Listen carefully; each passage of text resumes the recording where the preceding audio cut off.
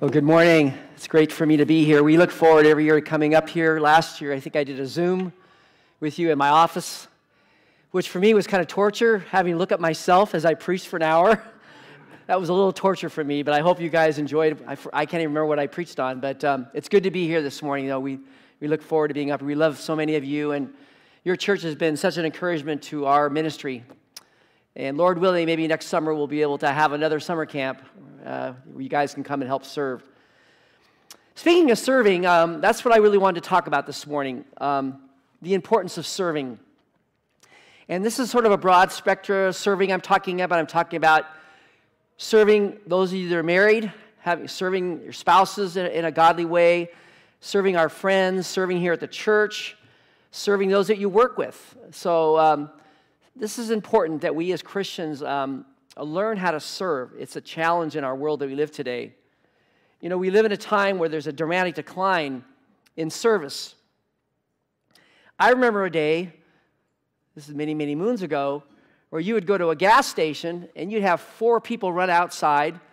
One guy would check your oil, one guy would put gas in your car, one guy would wash the windshield, and another person would be there to help in any other way, and they would come out with smiling faces to serve you. Unfortunately, we don't see that much today. We're very fortunate to even see someone smile at a store when they serve us in a small way. There once was an idea that it was important to serve and help another. But we live in such a world of self-service that's taken away some of that. With all the technology we have today, you can pretty much self-serve yourself anywhere. You can buy things at home and from the internet. Sadly to say, the idea of serving has also lost ground in the church. It's lost ground in the church. Many people, feel like they serve God when they come to church and put in their hour and a half and go home. They come to church more with having their needs met. They come to church and with the idea, I'm here today to have you meet my needs.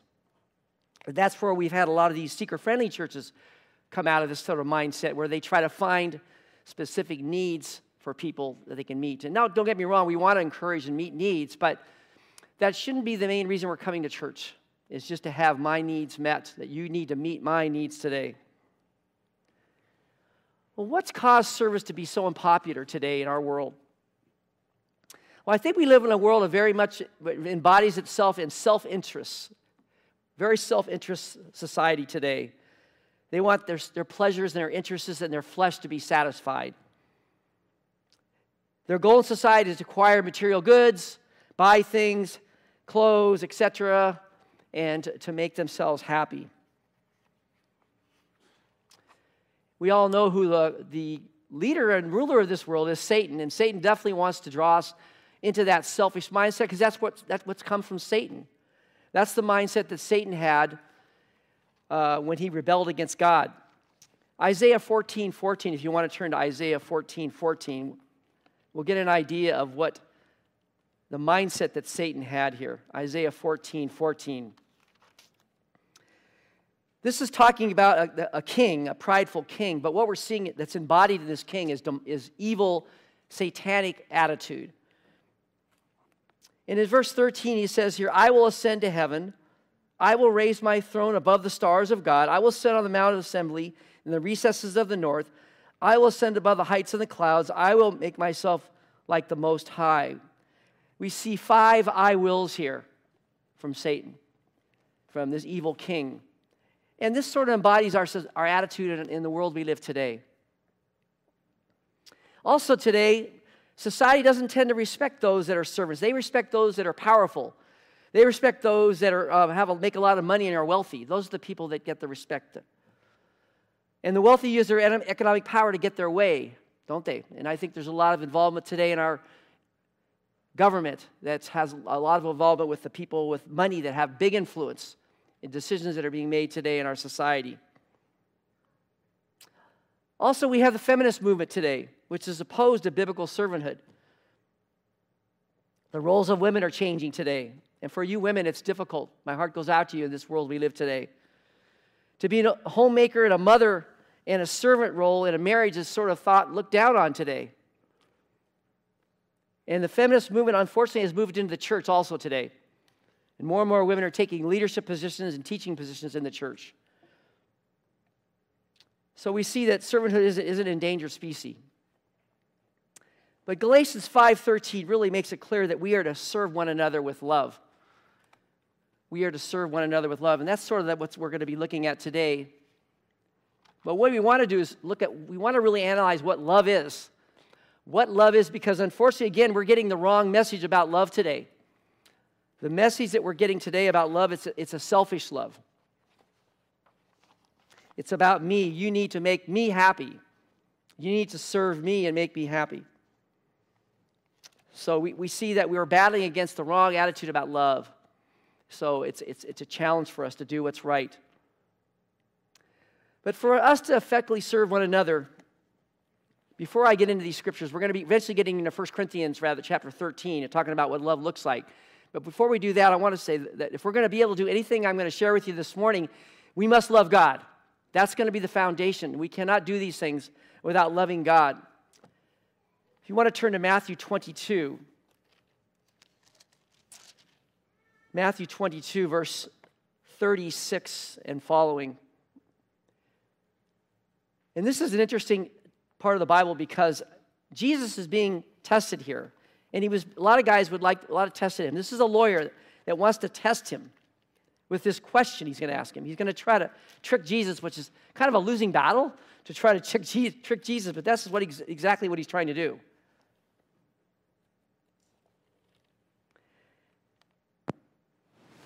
And the Pharisees were really embraced the laws. That they were really law people, and that's what they really cling to. And so he asks him in verse 37 here. He says, Jesus, what's the greatest commandment? Rather than verse 36, he says, Teacher, what is the greatest commandment to the law? And Jesus answered him in verse 37, says, You shall love the Lord your God with all your heart, with all your soul, and with all your mind. Why do we want to love God? Well, we want to love God because he first loved us, right? Turn to 1 John 4:19. 1 John 4:19. He reached out to us with love. 1 John 4:19 says that we know and that we are of God. The whole world lies in the power of the evil one. We know the Son of God has come and given us understanding, so we know him and he is true and we are true. And then if we go back here to verse 9 is the verse I really wanted to go to. Verse 9, it says here, Beloved, we'll go back a little bit further in verse 7. Beloved, let us love one another, for love is from God, and everyone who loves is born of God and knows God. The one who does not love does not know God, for God is love. Love comes from God. He's the one that teaches us what love's all about. And then in verse 9 and following, he tells us how Jesus showed love to us. How God showed love to us. It says, By this the love of God was manifested that God has sent his only begotten Son into the world so that we might live through him. In this is love. Not that we love God, but that he loved us and sent his Son to be the propitiation of our sins. Beloved, if God so loved us, we also ought to love one another. He showed his love by sending his Son to die on the cross for our sins. The ultimate example of love, sending his Son to die for us on the cross. But we must love God. That is so important that we desire to love God and have that loving relationship with him. Well, how does that look as far as loving God? Well, he said here, we love God with all our heart, all our mind, and all our soul here. And what it's saying is that love needs to be an act of mind, a will. It's a dedication, and it's a commitment. It's not a love that's based on feelings. It's a love of commitment and choice that we make. We are to love God with every part of our being. The heart refers to the core of our being. The soul is our emotion. The mind is used here for the sense of intellect, willful vigor, and determination. So genuine love should be not a feeling, but a commitment that we make, knowingly knowing what he has done for us, his goodness towards us. The love of God is a true mark of a believer. And it should motivate us to obey him. It should motivate us. That's where the motivation should come, to obey him. We want to love God's law. We want to be sensitive to how God feels. We want to be sensitive to him. We want to love what he loves. We want to love whom God loves. We want to hate what God hates. We want to grieve over our sin. We don't want to love the world. We want to love what Christ loved. And that's so important. And one of the ways that he really wants us to love is to love others. Is to love others.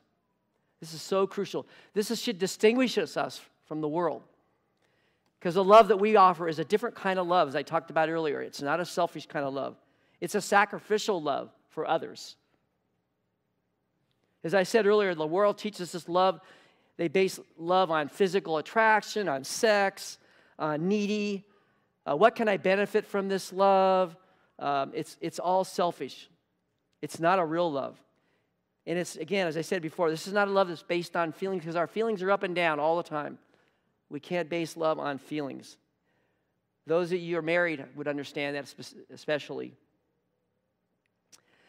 All right, well, let's go to 1 Corinthians chapter 13, and we're going to go through a lesson on what love really looks like.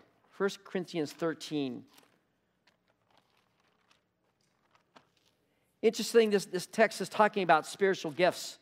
In chapter 12, Apostle Paul is talking about the fact that we're all gifted uniquely. We have diversity in the body. There's unique gifts. But then in chapter 13, he wants to talk about the greatest gift. And he's not talking about tongues here as being the greatest gift here, but love. And what he's basically saying is that you really can't serve anyone. Or you can't really use your gifts rightly unless you do it with love. And if love's not there, it's worthless. So love should be the motivating factor in how we love and serve people. And that, again, as I said earlier, that would include our marriages. That would include our friendships that we have with people. Even in your secular jobs, you want to serve your people in love. So this is across the board an attitude that we need to have. But it'll be good here this morning just to look, what is love? What is really love all about? How does it look? And how are we to flesh this out? So we have a lot of characteristics to go through. I don't know if we'll get through all of them here. A couple of them I might go through real quickly. There's a few I really want to hone in on, though, that I really think are important. But we'll just hit on them. So here we are. I'm going to read the scriptures here in 1 Corinthians 13, verse 4. It says, love is patient. Love is kind. It is not jealous. It does not brag and is not arrogant. It doesn't act unbecomingly. It does not seek its own. It's not provoked. It does not take into wrong suffered. Does not rejoice in unrighteousness, but rejoices with the truth. Bears all things. It believes all things. It hopes all things, and it endures all things. Love never fails. Love never fails. All right, number one is love is patient. We live in a world of impatience, don't we? We can get to things so fast today with our internet and our phones. The way things are designed today, we can get to things really quickly. I know for you, but I struggle waiting in line sometimes. One area that, in fact, usually if you pray for something, God's going to test you, right? I always pray for patience, and the Lord seems to test me. My biggest battle sometimes is when I'm coming home from work and I'm tired, I'm hungry. I want to get home and have dinner. I'm exhausted. I have to put some gas in my car. So I go in to pay for my gas, and there's some guy in front of me, or gal, that's buying lotto tickets. Not just one, he's buying a lot of lotto tickets. And I'm sitting here, I'm hungry and I'm tired. And this is where I have to murmur to myself and pray, Lord, help me to be patient here while I'm waiting in line for this guy taking his tickets. But the Lord will test us. He will test us. All the things I'm going to be sharing with you this morning, he's going to test us to see if we're willing to live these things out. So patience is so important. Being patient on people at times that are difficult to be patient with. The Lord will bring people in our lives also to teach us patience. When you get married, those of you that are married, those of you who will get married, you're going to have to learn patience in your marriage. That will be something you'll definitely have to learn. So patience is going to really be a virtue that we're going to see that sort of coincides with everything we're going to talk about here this morning.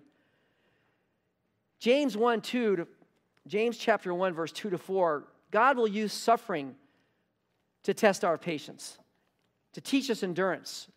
James chapter 1, verse 2 to 4 says, consider all joy, my brethren, when you encounter various trials, knowing that the testing of your faith produces endurance.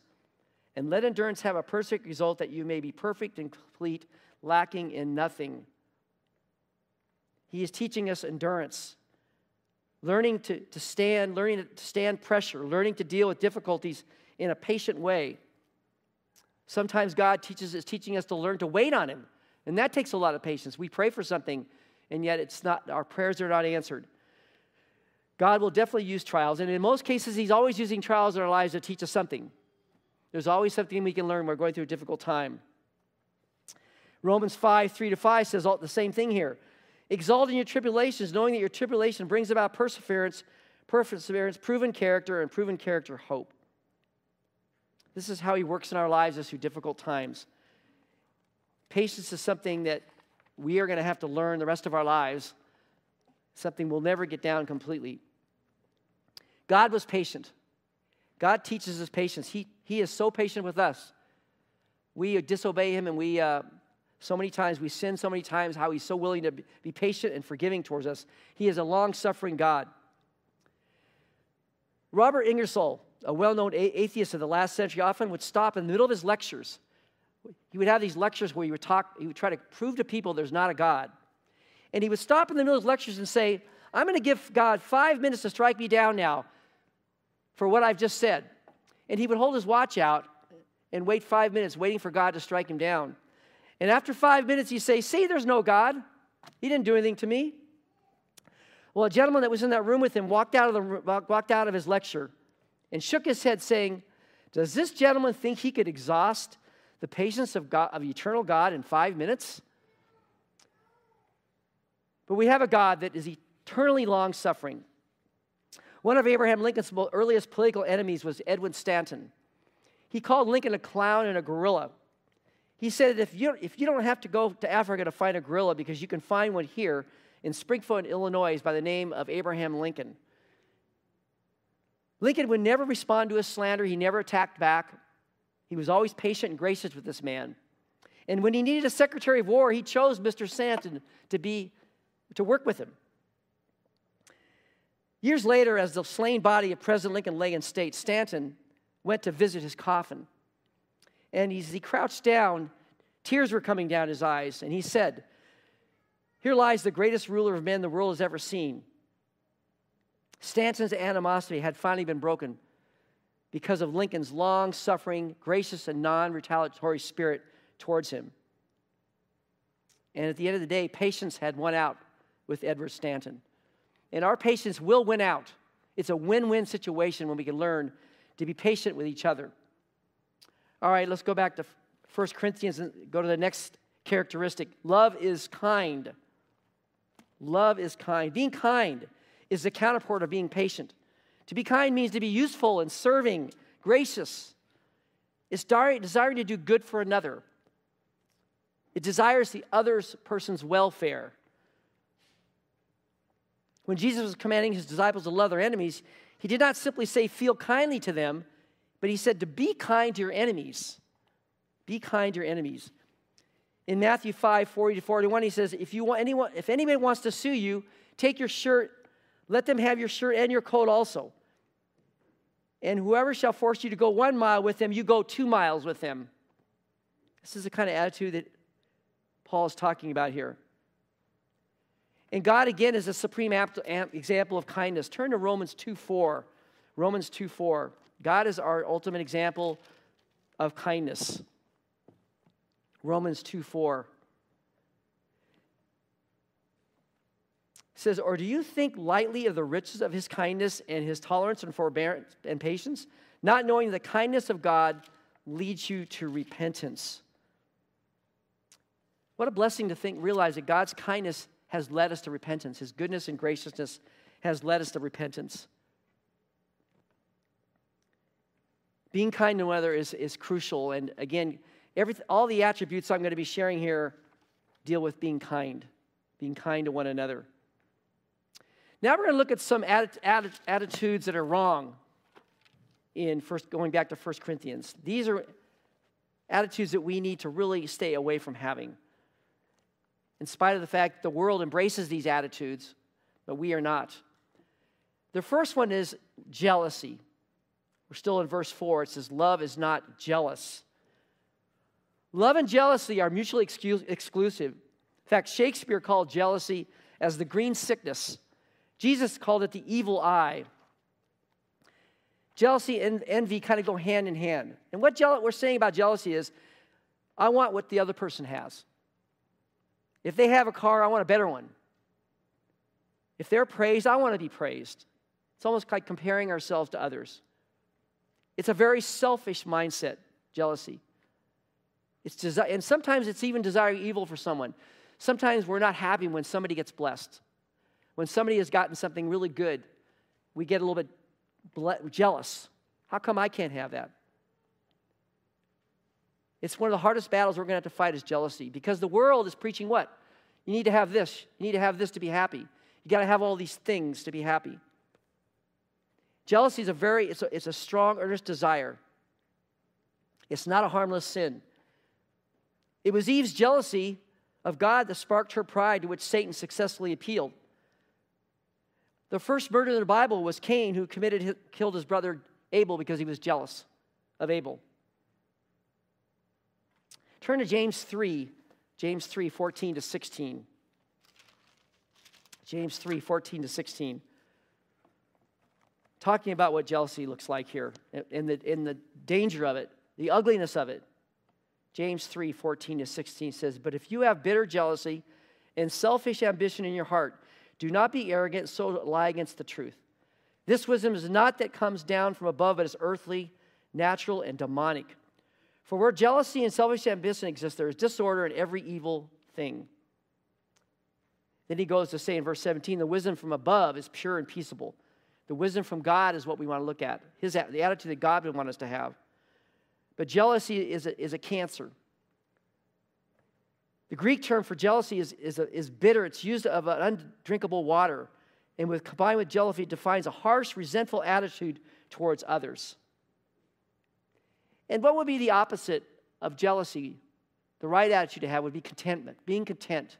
That is so hard for us to be content in this world today. Turn to Philippians. The Apostle Paul makes an amazing statement about contentment. Philippians. He really makes it clear, Philippians chapter 4, verse 11, the mindset that we need to have. And this is something that we can really apply to our own lives. Philippians 4, verse 11, he says, not that I speak from want, for I've learned to be content in whatever circumstances I am. I know how to get along with humble means. I also know how to live in prosperity. And in every circumstance, I have learned the secret of being filled and going hungry, both of abundance and suffering need. And then he says a profound statement here, I can do all things through Christ who strengthens me. For us to be content, we need Lord's strength to help us to be content people. To be self-sufficient is what we're saying.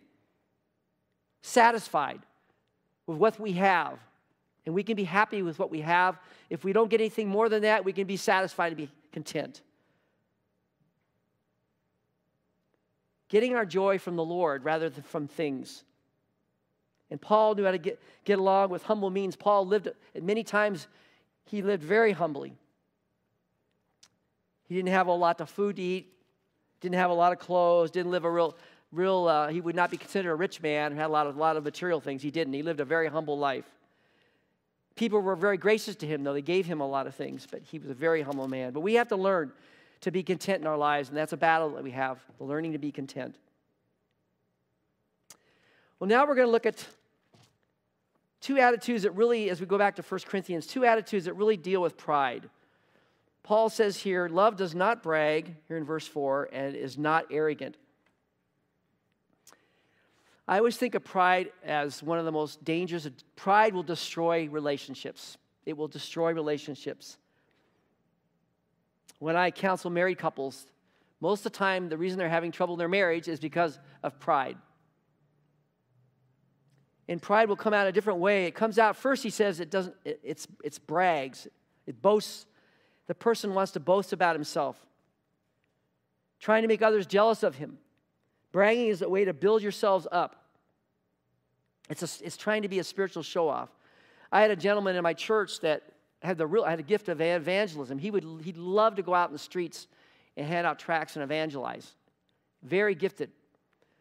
But he'd come back on Sundays and share us his experiences. And basically, it was his time to boast about himself and how great of a job he did. And all the people that he shared the gospel to. And sadly to say, this young man, we had to eventually church discipline him because of pride. He was unteachable. He was not teachable. And it's sad because he had a gift of evangelism. He really had a gift of evangelism. But again, we want to be able to do something in love and in humility when we serve. We don't want to boast. And then he talks about arrogance here. Arrogance, again, is pride. It can be really defined as self-worship. It's a person who believes that in himself are the source of what is good, right, worthy of praise. And they believe these things. They've got themselves convinced. Thomas Watson once said that pride seeks to ungod God. Proverbs 16:5 says, everyone who is proud in heart is an abomination to the Lord, and surely he will not be unpunished. So pride is an epidemic vice. It's an epidemic vice. It's everywhere. It manifests itself in so many different ways. Chuck Swindoll once stated that the world's smallest package is a man wrapped up in himself. Proverbs 26:12 says, do you see a man wise in his own eyes? There is more hope for a fool than for him. It's also been said that pride is the root of every sin and evil. It's an easy snare for the devil to use in us. And it's a spiritual drunkenness. It flies up like wine into the brain. It intoxicates it. And it's idolatry and self-worship. So this is an area that we all have to examine ourselves. Because the world is saying what?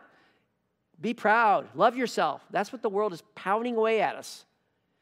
You see those commercials on TV. You deserve a break today. You deserve this. You deserve that. The world is pounding away at us to be proud people. William Carey, who was the father of modern missions, was a brilliant linguist. But he was raised in a simple home in England. In his early manhood, he worked as a cobbler. One time at a dinner party, a man came up to him, a snob, I guess you could call him.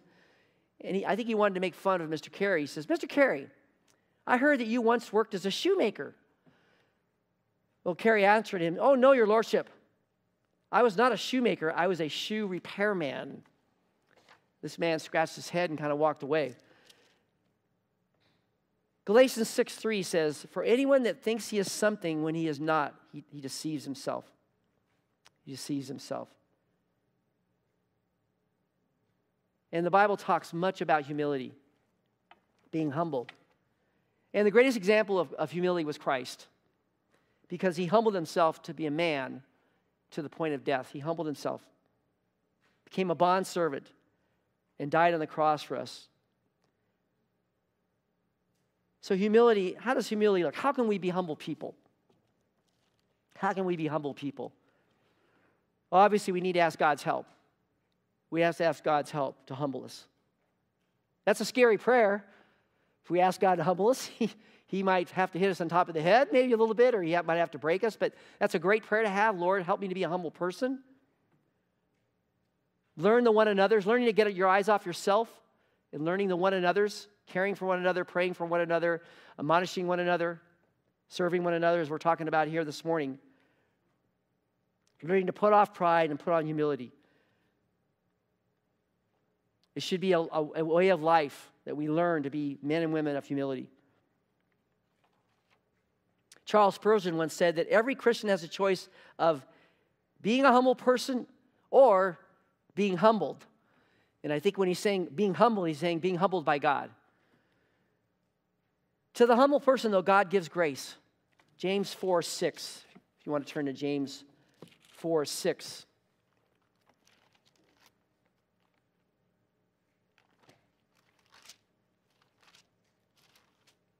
It says here,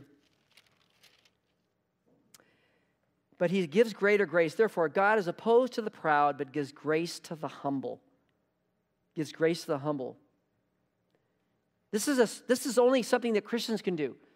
We're the only ones that can become humble people because we have God who can help us and God who sets the example. And this should be a great trait for us to be people of humility. the world will look at us as different. We'll be different than the world. John MacArthur says that humility creates the vacuum that divine grace fills. When we can learn to see ourselves rightly in reverence to God and others, we will shine with God's glory. And then Colossians 3:12 says, as those who have been chosen by God, holy and beloved, put on a heart of humility. Putting on humility is not a one-time thing. It's not just a one-time thing, because pride will never die. We have to fight pride every single day. We must die to it daily. The Puritan Thomas Brooks once said, get humble and keep humble. And that's kind of what we need to think about. It should be a day-to-day thing of dying to ourselves.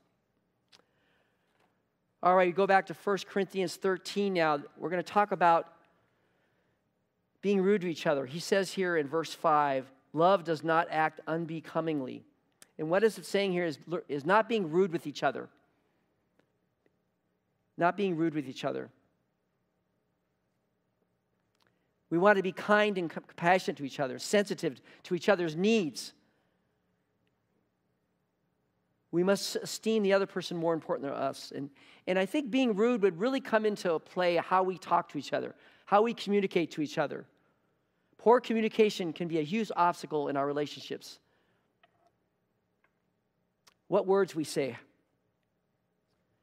Good communication or bad communication have huge consequences. Negative communication, God is not honored. Discord can occur in bad communication. Issues may remain unresolved. Bitterness can settle in and drive a wedge in a relationship. And in a marriage, it can destroy a marriage. Bad communication. Good communication, God is honored. If we do good communication, harmony can exist in our relationships. Disagreements can be worked out, problem areas can be resolved, and wrong ideas can be corrected. And forgiveness and trust can be learned. Good communication. But how Ephesians says, let no unwholesome word, Ephesians 4:29, let no unwholesome word proceed from your mouth, but only such a word which is good for edification according to the need for the moment, so that it will give grace to those who hear. Our tongues can be dangerous. Turn to James chapter 4, talking about our tongues. James chapter 3, rather, James 3.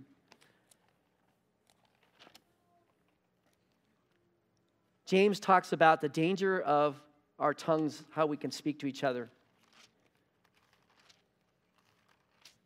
He says here in James 3, verse 5, he says, also, the tongue is a small part of the body, yet it boasts of great things. See how great a forest fire is set aflame on such a small fire, and the tongue is the fire, the very world of iniquity. The tongue is set among our members as that which defines the entire body and sets on fire the course of our life and is set on fire by hell. Tongue can really spread and hurt many people. And we counsel a lot of marriages where I had a couple in my office one time, and I heard the way they were talking to each other, and I couldn't believe it. And I could never heard anything like this, how they spoke to each other. The Bible said that we need to learn to be slow to speak and quick to listen, being careful what we say with our words. We don't want to be bitter with our speech. We don't want to be angry when we speak. We don't want to yell and be loud and be harsh. We don't want to slander, speak evil.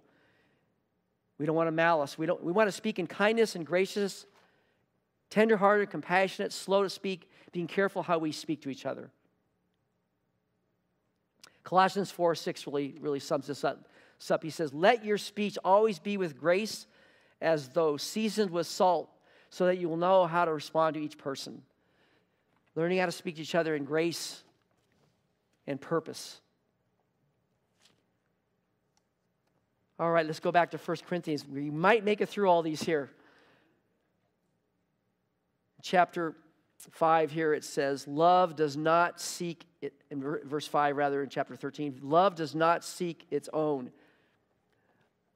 Another area that can destroy our relationships is selfishness. And I think a lot of these characteristics I've been sharing are all dealing with selfishness in one way or another. In an English village, there was a tombstone And on this tombstone it said, "Here lies a miser who lived for himself and cared for nothing but gathering wealth. Nowhere is he or how he fares, and nobody knows and nobody cares." Sad to say, this sounded like a man that was very lonely. A lonely man, a bitter man, and a selfish man. All he cared about was gathering wealth. I don't know if any of you guys have ever visited the Hertz Castle. It's an amazing, amazing place. But here's a man that had a lot of money. He was able to buy pretty much anything he wanted to.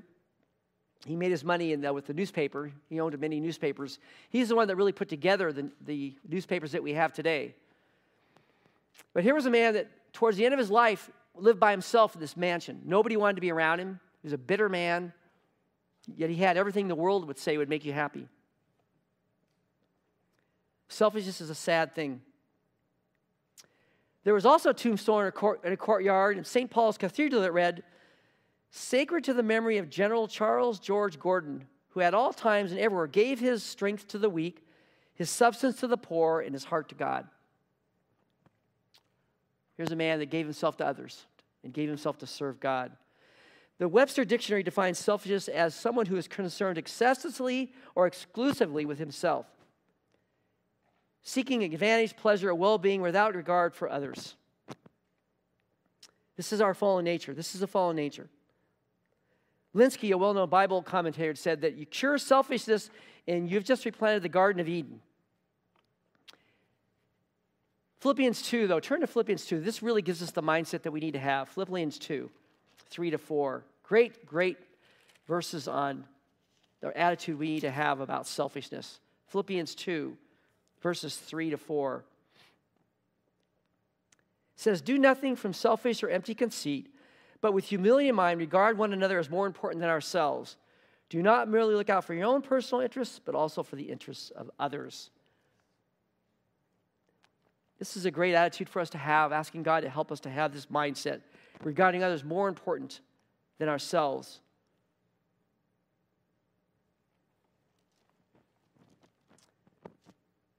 Romans 12:10 says, "Be devoted to one another in brotherly love, giving preference to one another." Galatians 5:13 says, "Do not give an opportunity for the flesh, but serve one another." The flesh is going to want us to think about ourselves. We want to get our eyes off the flesh and get our eyes on serving others and serving God.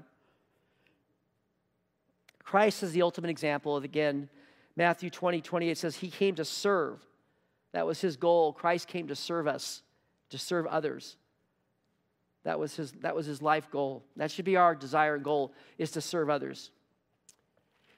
All right, let's go back to 1 Corinthians 13. Here's another cancer in a relationship. And we see this again in verse 5 of 1 Corinthians 13. It says, "Love is not provoked." Anger will destroy relationships. This is talking about anger. Anger will destroy relationships. And Christ in Matthew 5 shows the seriousness of anger. If you want to turn to Matthew 5, verses 21-22, he shows the seriousness of anger when he compares it to murder. In verse 21, he says, in Matthew 5, he says, "You have heard the ancients were told, you shall not commit murder. Whoever commits murder shall be liable to the court. But I say to you that everyone who is angry with his brother shall be guilty before the court." And I think Christ is saying this, anger is a dangerous thing. You know, we watch the news and we see people in the violence we see in homes today, where a husband comes home and shoots his family or whatever may be happening. A mother shoots somebody in the family. We know that that's motivated by anger. Anger can make us do really, really serious things. We need to nip it at the bud if we have any problems with anger. Proverbs 14:29 says, "He who is slow to anger has great understanding, but he who is quick-tempered exalts folly." Anger can destroy marriages. We've had to deal with many marriages at our church where the anger is so bad in the house that we have to separate the couple and try to help them out because there's so much anger and bitterness in the marriage. Ephesians 4:26 says, "Be angry and do not sin." Anger will cause us to sin. It will cause us to sin. Ephesians 4:31. If you want to turn to Ephesians 4:31. I have you guys going all over the Bible today. Forgive me. Ephesians 4:31. It says, let all bitterness and wrath and anger and clamor and slander be put away from you, along with all malice. Putting it away. Wrath has something to do with rage, passion of the moment. And how does this look in relationships? Anger could be yelling and screaming, cursing, attacking somebody verbally, hitting someone. We have marriages where there's hitting going on. Telling someone off, and then it can get so bad that somebody can really seriously get injured, to where somebody pulls a gun out if they have a gun in the house. You can also see those that have the slow burning anger, frustration. They become irritated, frustrated, disgusted. They clam up, being moody. It comes from our hearts, anger. It's an issue of our hearts. It's something that maybe a person had grown up with, but it's an issue that we have to deal with. When we see it, we need to deal with it. And it involves a lot of self-control, learning self-control. Sometimes we get angry because we're just not getting things our way. It's a selfish motive. We have certain goals and desires that we want, and if they're disrupted, we get angry.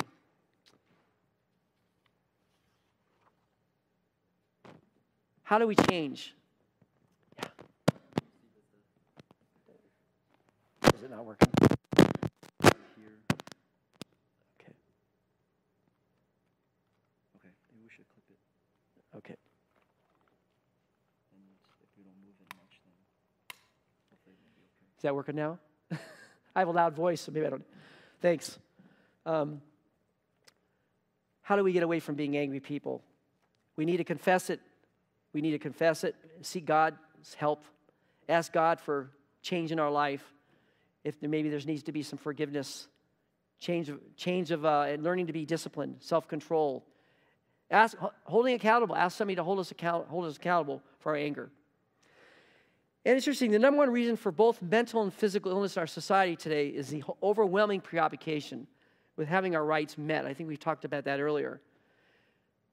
With everyone fighting for his or her rights, no one can really succeed or be happy. You can never be happy. Everyone grabs, no one gives, everyone loses, even if he gets what they want. We can get angry when a person gains a privilege or recognition that we want for ourselves because it is right. We put our rights before what we're commanded to do. Love is concerned about what God thinks, though. But when we lose our temper, a great deal of damage can occur in a very short time. Even a small temper bombs can leave much hurt and much damage, especially when they explode on a regular basis. Lovelessness is the cause of our tempers, and the right biblical love is the only cure. The right biblical love. Asking God to help us to love in the right way, like we're learning here this morning. All right, let's go back to 1 Corinthians chapter 13, and we're going to talk about forgiveness. It says here, love does not take into account a wrong suffered. It is so important to learn to forgive. Forgiveness is probably one of the most important attributes of love, especially in a marriage. Really learning to forgive one another. Ephesians 4:32, if you'd like to turn to Ephesians 4:32, really talks about this kind of forgiveness. It says, be kind to one another, tenderhearted, forgiving each other just as God in Christ has also forgiven you. We've been forgiven much, and we continue to be forgiven much by God. We need to be willing to forgive others. God's forgiveness is complete. In fact, when God forgives us, He forgets. Whereas we have trouble even when we forgive some people, we're still harboring bitterness sometimes. We need to have completely forgive others, because true love will forgive. We don't want to be resentful people that hold grudges. And forgiveness can really, really cause us to love even people that are difficult to love in our lives. Because we will have people that God will bring in our lives that are hard to forgive. They're going to be hard to forgive. But that is so important that we're willing to forgive, because we can come to God anytime we want, right? And ask for His forgiveness. And He is faithful to forgive us. It's such a blessing that we have that forgiveness from God.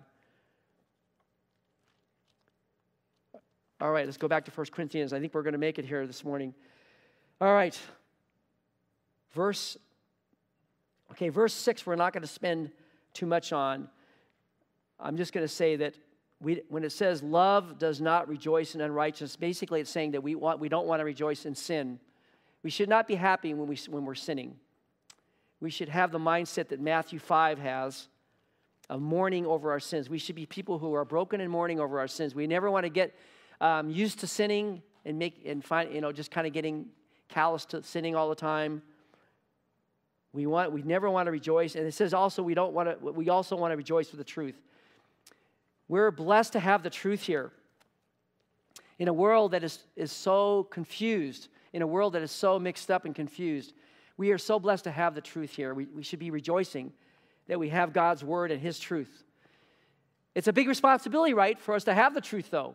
It's a big responsibility. We have to share the gospel to others. We have to give the truth out. But we should rejoice the fact that we have this truth, this amazing truth. All right, verse 7, we're going to have a few more characteristics here. Verse 7 says, love bears all things. This is an interesting statement. First time I read this, I wasn't quite sure what this meant, bearing all things. But we've been talking about the fact that love rejects jealousy, bragging, arrogance, resentment, and anger, and selfishness. But love that bears all things is talking of protecting others from ridicule or harm. Genuine love does not gossip or will not listen to gossip. Even if someone has sinned, love tries to correct it with least possible hurt and harm to the guilty person. Love never protects sin, but it's anxious to protect the sinner. Yet in our fallen human nature, the opposite tends to happen. There's a perverse pleasure in exposing someone's faults and failures. This is what we call a gossip. We're filled with that today in our media, aren't we? We watch the news every day. Or talk shows, people are slandering each other, gossiping. This is what sells on the news stations. This is what sells our newspapers, magazines, books, internet sites. This is an epidemic problem today in our society. And people get pleasure out of this. We can all be a little self-righteous at times when we expose another person's sin. And we can kind of take pleasure sometimes in that. Love should never take part in that. It should not gloat, expose, exploit, or condemn. Yes, we need to go to a brother in love. If a brother's in sin, we go to them in love to get them restored. But we don't want to sit there and gossip about them and say, oh, did you hear what so-and-so did? Did you hear what so-and-so did? There's no justification for that. Love should warn, it should correct, it should exhort, it should rebuke and discipline, yes. But we should do it in a loving way, not to destroy someone. There's a story about a young soldier who was going to be sentenced to death. Oliver Cromwell, the Lord Protector of England, was going to sentence this man to a death that was really not right. It was a young man, and the young man's girlfriend, who was engaged to him, pleaded with Cromwell to spare the life of her boyfriend, but to no avail. The young man was to be executed. And when the curfew bell sounded, and when the sexton repeatedly pulled the rope, the bell did not make a sound. They were going to pull the thing down, make the sound, and the guillotine would come down and kill this young man, but the bell didn't go off. Well, what happened? The girl had climbed into the belfry and wrapped herself around it, around the clapper, so it could not strike the bell. Yes, her body was all smashed up and bruised, but she did not let go of the clapper, and the bell never went off. She managed to climb down, bruised and bleeding, to meet those awaiting the execution. When she explained what she had done, Oliver Cromwell began to weep. He was moved by this. He said, "Stop the sentence to this man. Do not kill him." A poet wrote a beautiful story about this. He says, it goes like this. At his feet we tell the story, showed her hands all bruised and torn, and her sweet young face still haggard with anguish as it worn. It touched his heart with sudden pity, lit his eyes with misty light, and he said, "Go, your lover lives," said Cromwell. "Curfew will not ring tonight." Love covers a multitude of sins, and we need to be gracious to those that are struggling with sin that we know of. We should go to them in love. All right. Go back to 1 Corinthians 8. It says here, 1 Corinthians 13, rather, it says, love believes all things. Verse 7 here, love believes all things. That doesn't mean that we believe everything, that we're going to believe everything we hear. But love should not be suspicious or cynical. It believes the best outcome for the one who has done wrong. If a loved one is accused of something wrong, love will consider him innocent until proven guilty. And if he turns out to be guilty, love will credit for the best motive because of this. Love trusts, love has confidence, and love believes. Job's friends showed a lack of love. I don't know if you remember the story of Job, but his friends came to him to counsel him, and basically they accused him that he was a sinner. I don't know if you remember the story of Job. He lost everything. God allowed Satan to take everything away from him. He lost his job. He lost his family. I think the only person that survived was his wife. But Job's friends came to him and just immediately assumed he was a sinner and it was all his fault, instead of encouraging him. They were convinced the problems were caused by him. Also, the lovelessness of scribes and Pharisees make it a practice to see the worst of people. They saw the worst of Christ. They accused Christ of things that he didn't even do. Love is the only true way to trust. And when the trust is broken, love's first reaction should be to heal and restore. And we talked about this a little bit a minute ago. Galatians 6:1 says, brethren, if you see a man caught in a trespass, you who are spiritual, restore such a one in a spirit of gentleness, each one looking to yourself, lest you be tempted. All right, two more here. It says here, love hopes in all things in verse 7 here after in 1 Corinthians 13. Love hopes all things. We have much hope. Even though we live in a world that looks hopeless, the world, we have tremendous hope because of Christ, because we know that our lives here are a short time compared to eternity. We have promises of the Bible that we know God is faithful to carry out.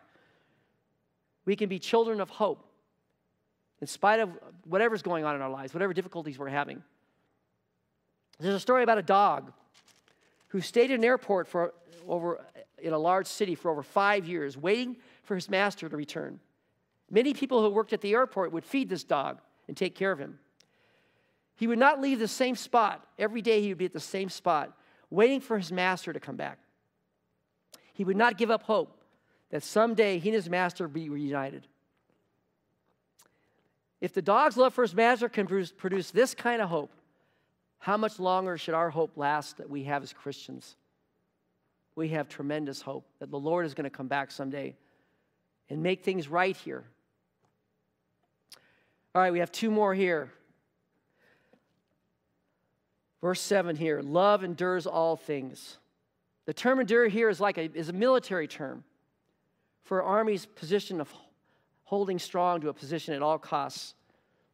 Every hardship and every suffering was to be endured and to be held fast. Love will hold fast to those it loves and all things and endures all things at all costs. It can stand against struggles. It can stand against trials and opposition. It refuses to stop bearing and stop believing or hoping. It will never stop loving. Remember Stephen, who was persecuted, falsely persecuted, ridiculed. He was rejected. There were taunts at him. People were mocking him. They were throwing stones at him. Eventually, they killed him. But before he died, he said, Lord, do not hold this sin against them. Like the Lord, he loved to the end. Even his enemies, he loved to the end. His love endured. Before he died, his love endured to the end. So love bears what otherwise is unbearable. It believes otherwise what is unbelievable. It hopes what otherwise is hopeless. It endures when anything less than love would give up.